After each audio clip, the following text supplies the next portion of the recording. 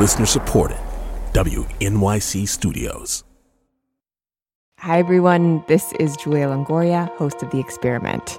One of the very best parts of my job is getting to call up journalists like Ed Yong, Van Newkirk, and Amanda Mull. Their reporting for The Atlantic has brought vital insight to millions of readers and listeners around the world. You can enjoy all of The Atlantic's groundbreaking journalism, gain unlimited access to every single story when you become a subscriber. Just go to theatlantic.com/listener and get started.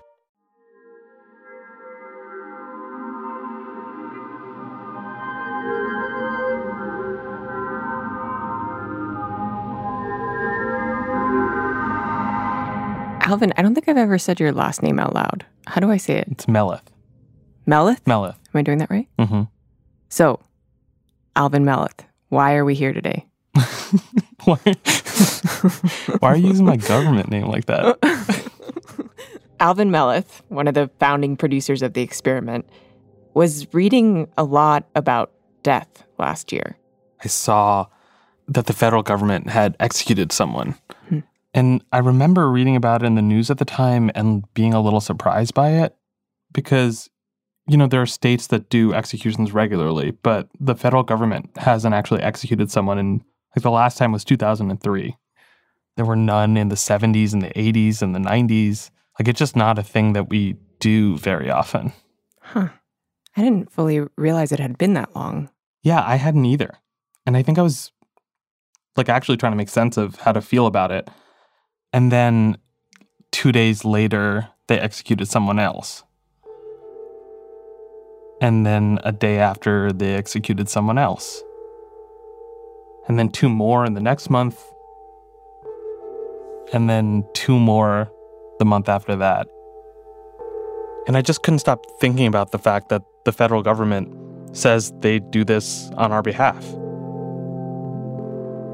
It's just a weird thing to have the government kill someone on your behalf.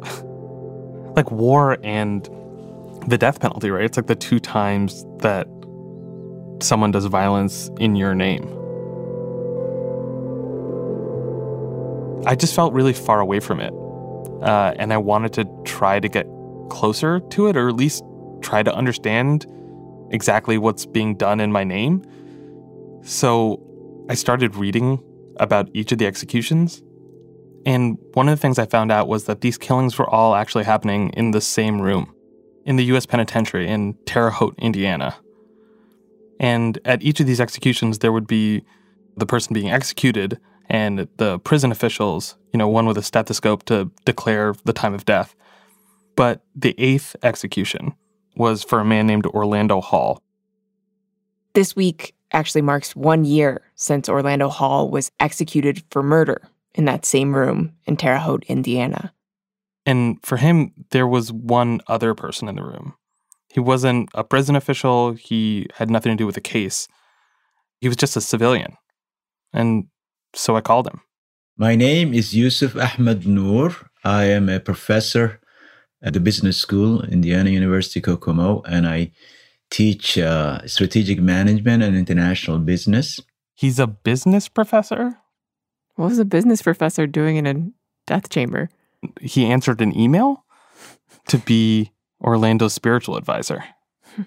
I didn't know about this at first, but in the U.S., we've decided that the First Amendment gives people on death row the right to a spiritual advisor from whatever religion they belong to.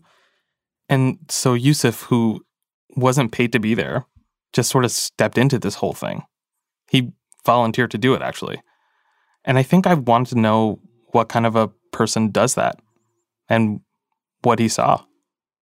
I never thought I'm an emotional person, but every time I remember and I talk about my experience in the death chamber,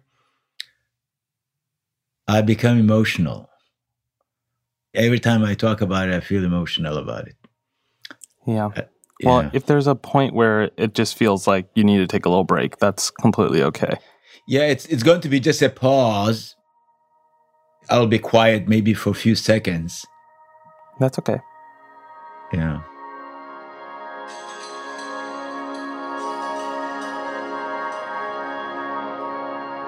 This week, a conversation with a man who got very close to the death penalty in the United States.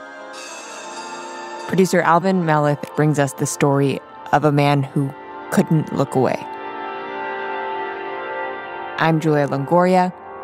This is The Experiment, a show about our unfinished country.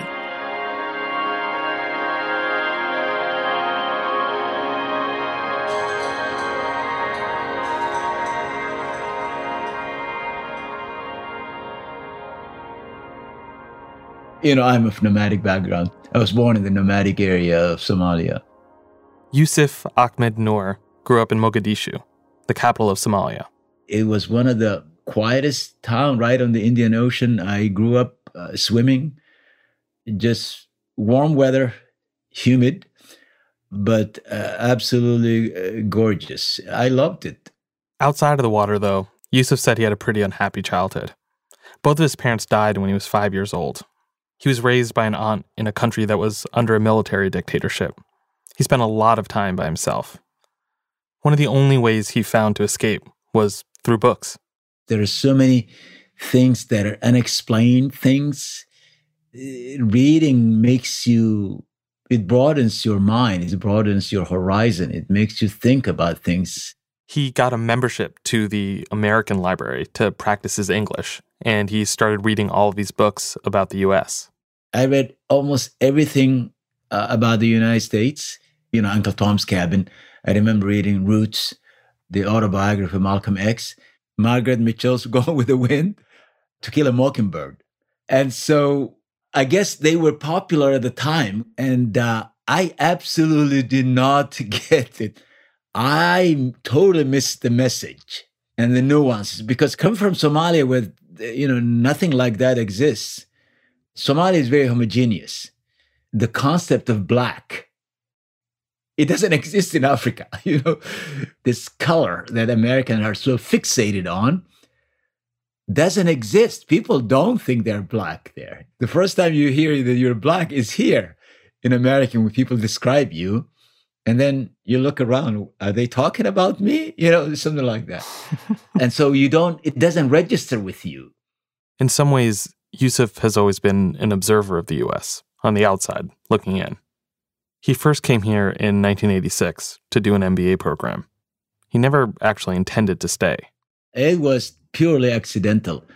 I was going to go back, but then things were getting worse. Back in Somalia, Yusuf's friends were starting to agitate for democracy. The military dictatorship there arrested a lot of them, even threatened some with execution. Yusuf thought that if he went back, he'd be in the same boat. So he applied for political asylum in the U.S. and got it. He got married to a white woman from the South and suddenly found himself with 2 American kids. What really surprised me was that I have 2 sons. They don't take the kind of risks that I take. To give you an example, my son and I went to get a motorcycle. He's trying to get me into motorcycle riding. So we went to a town that's about 2 hours drive from here, and he wanted to pee. And, I ride bikes, and if I need to pee, I just stop and go behind a tree. I don't give a second thought at all, But he was very careful. He was thinking, I don't know how people will react to me if they see me there. And my son could easily pass for an Arab. He's mixed. He would blend in. He doesn't stand out as, black. So it really surprised me that his attitude about what he can do and how worried he is about how people would view him and how they would react. And we went back and forth, and it never really crossed my mind that he developed that kind of attitude. And it's because he was brought up here. He's hearing everything, all the racial issues and all the racial ramifications, that kind of attitude of taking risks and not worrying about how people will react or what they would say. And just, it may be part of the Somali character, I don't know, but I still have that Somali attitude. And I find it's really strange, the kind of quote unquote risks that I take. Throughout his career, Yusuf ended up teaching all over the country. But no matter where he went in the U.S., he always made it a point to find a mosque. I have always been, since I came here, I've always been involved in the Muslim communities. Wherever I go, I've always been very active. He'd gone to Muslim elementary schools and high schools. He'd grown up reading the Quran. So when he finally landed in Bloomington, Indiana, he did what he always did. He got involved with his local mosque. I'm one of the elders. And I'm also involved in the multi-faith movement in Bloomington. We do a lot of interfaith things with them. And so a minister at the Unitarian Universalist Church emailed us about Orlando. And what did the email say? It said that there's a man who's on death row and he needs a Muslim person to be his counselor, his spiritual counselor. The execution was slated to happen in a few weeks at the U.S. Penitentiary in Terre Haute, just an hour's drive from Bloomington. They needed someone familiar with Islam to counsel the man, but the mosque in Bloomington is all volunteer. There's no paid clergy who would be the sort of default person to do this. So it's kind of a very democratic religion in that respect. So after maybe a week, I didn't see any response to that. So I asked if anybody responded to that email, and they said no, nobody has responded. So Yusuf Googled the man on death row. His name was Orlando Hall. In 1995, Orlando was convicted of the kidnapping, rape, and murder of a 16-year-old named Lisa Renee. He and another man drove Lisa from her home in the back of a car.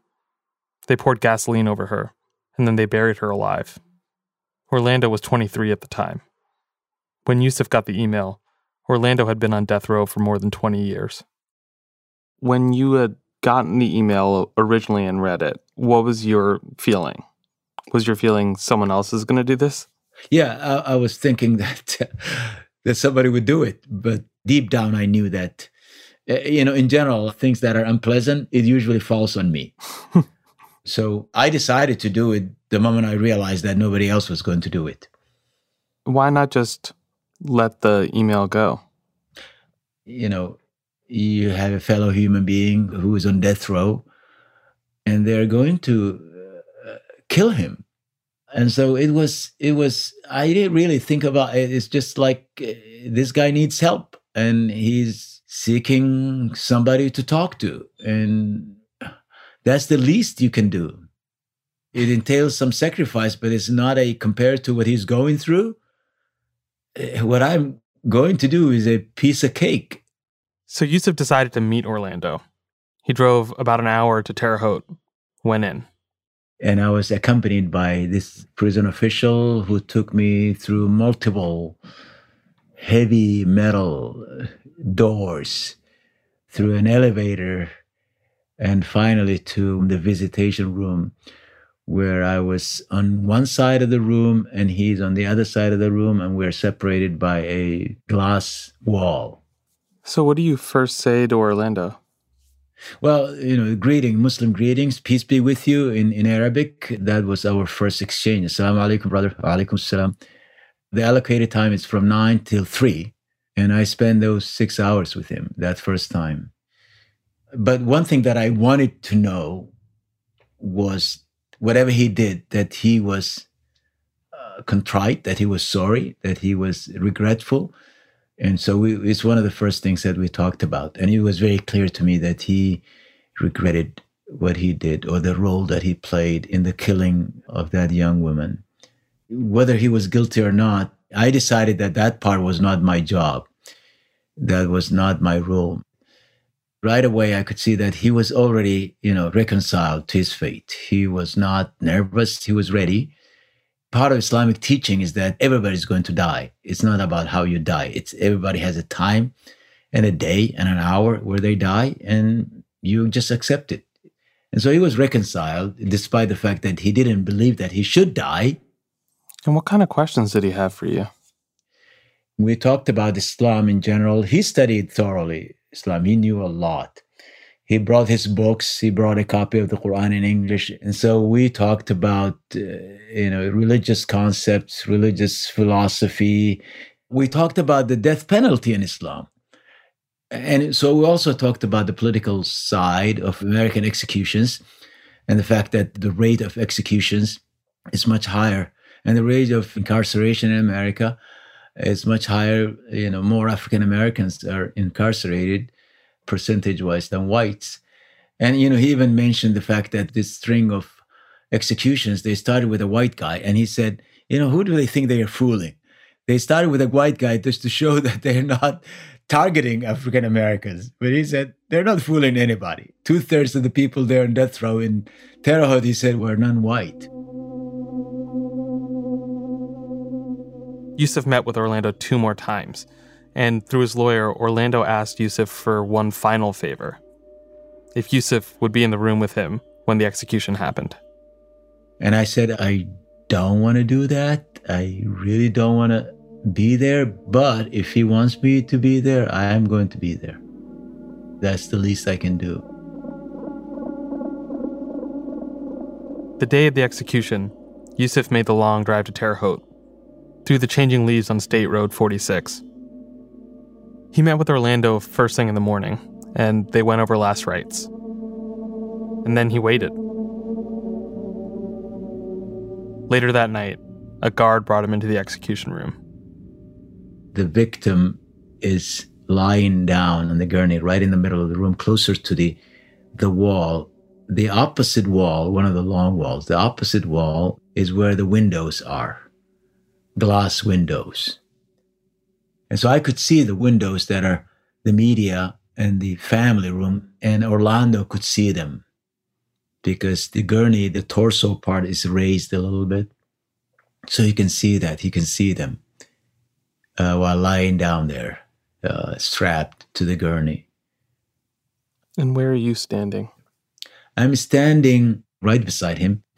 And on each side of the gurney are the executioners, one on each side. And by the time we got there, he was already strapped on the gurney. He was covered with what looked like a hospital blanket.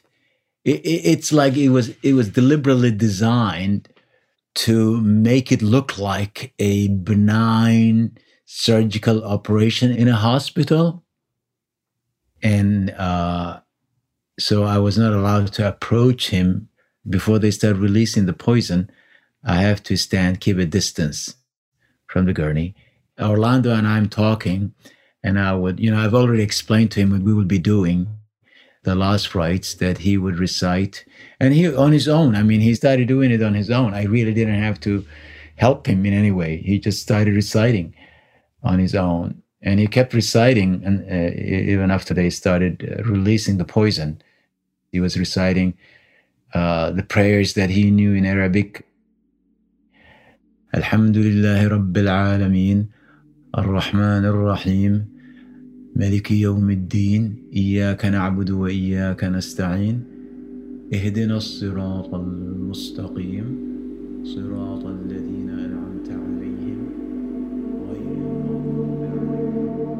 How did you know when he was gone? He stopped reciting. And then within seconds, his mouth opened wide, like he started yawning. And later on, I read yawning, that's an indication that they can't breathe. They're trying to breathe, but they can't. So it's like drowning. And so he yawned a number of times, at least 3 times. And then he was gone. The time that you are waiting, that's the most difficult time. That's when you start thinking. That's when it hits you. It's quiet. Nobody's saying anything. Everybody's waiting for the doctor to come and pronounce him dead. That's when it hits you how surreal it is, how absurd it is.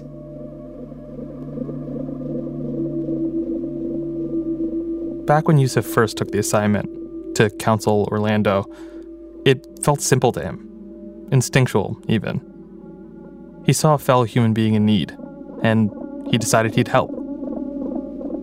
But that moment after Orlando died, the whole thing stopped feeling so simple. I'm in this room and I am participating in the killing of a fellow human being just a few hours ago was healthy. They assign you a role to play in this execution.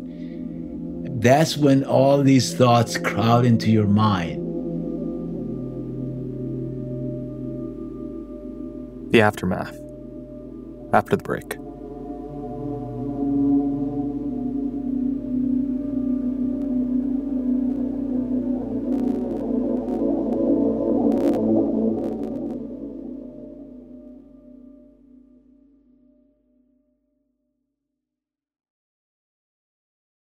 Hi, everyone. This is Julia Longoria, host of The Experiment.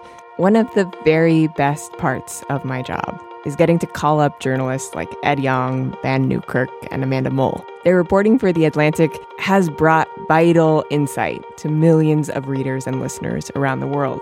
You can enjoy all of The Atlantic's groundbreaking journalism, gain unlimited access to every single story when you become a subscriber. Just go to theatlantic.com/listener and get started.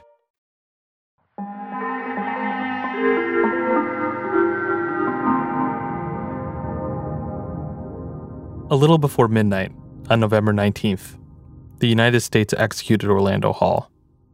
Yusuf was standing right beside him. And, it's all these thoughts that crowd your mind. Yusuf looked around the room. Once Orlando was gone, it was just him and the executioners. How surreal it is, how like we are the high priests of this sacrifice that we're sacrificing. It begs to go back thinking about, when people used to sacrifice humans to their gods. It's like that we are the high priests and we are sacrificing this human being to satisfy some kind of a, not, religious rite, but a secular rite. Did you feel like one of those high priests too? Yeah, exactly. That's, it hits me that I am participating in this and I'm playing a role that they assigned me to kind of legitimize what they're doing or furnish this religious, spiritual side where they are providing the secular side of the sacrifice. When you're left to your thoughts, you say, see, that's exactly how they planned it. But then I will correct myself and say, the only reason I'm there is because if it were not for him wanting me to be there, I wouldn't be there. And by the way, that's when it hit me why he wanted me to be there. Because in that room, I was the only friend he had. The other people there came to kill him. I was the only one he could look and say, that person doesn't intend any evil towards me.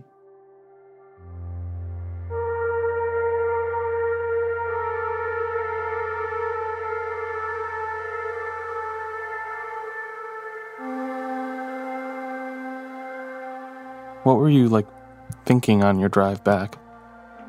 Oh, before I went home, I did not expect it to affect me the way it did.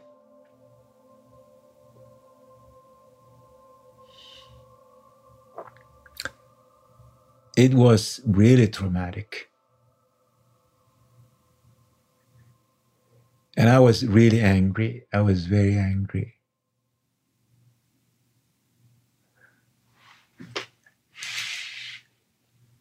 I was angry at the whole system that brought us to that point.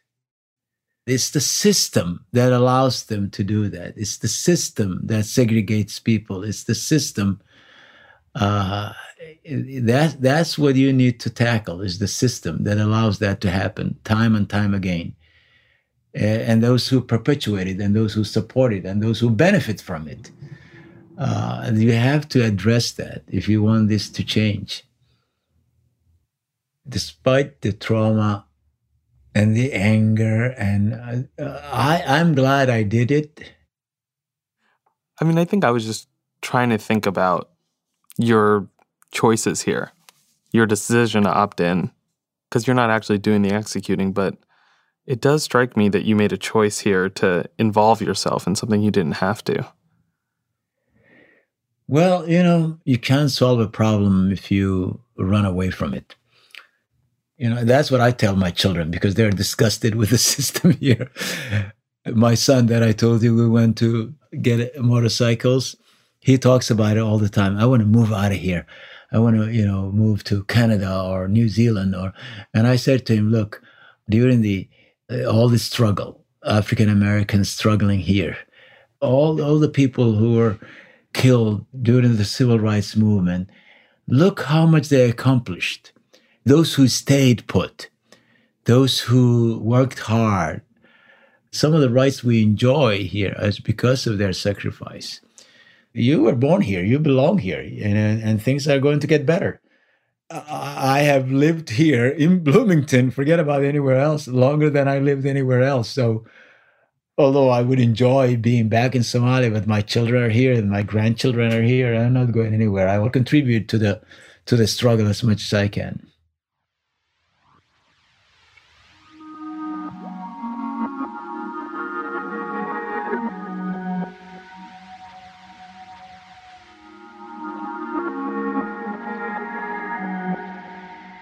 Not long after Orlando was killed, Yusuf got another call. There was another Muslim man on death row named Dustin Higgs. Dustin, it turned out, needed a spiritual advisor too. I just felt obligated, this guy who's going to be executed, he wants you to be there. That's the least you can do. What else can you do? You can't say no. I mean, how can you say no?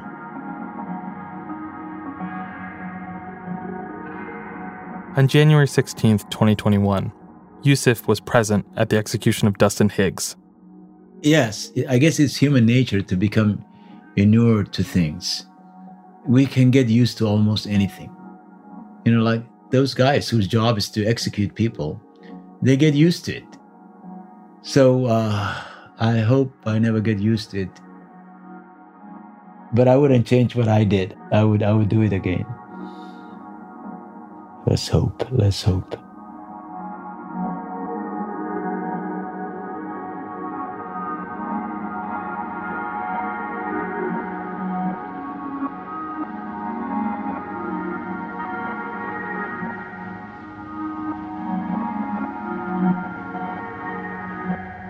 This episode was produced by Alvin Melleth, Gabrielle Burbet, and Julia Longoria, with editing by Matt Collette and Catherine Wells.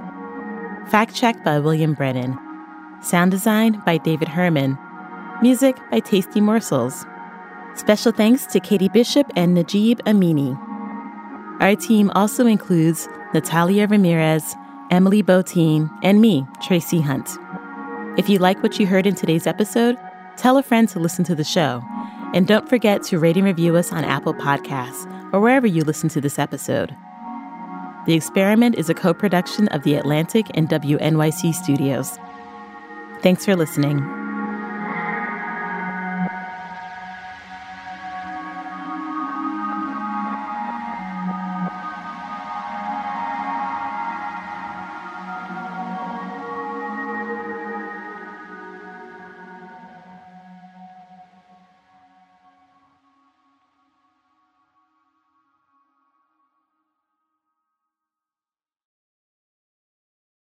Hi, everyone. This is Julia Longoria, host of The Experiment.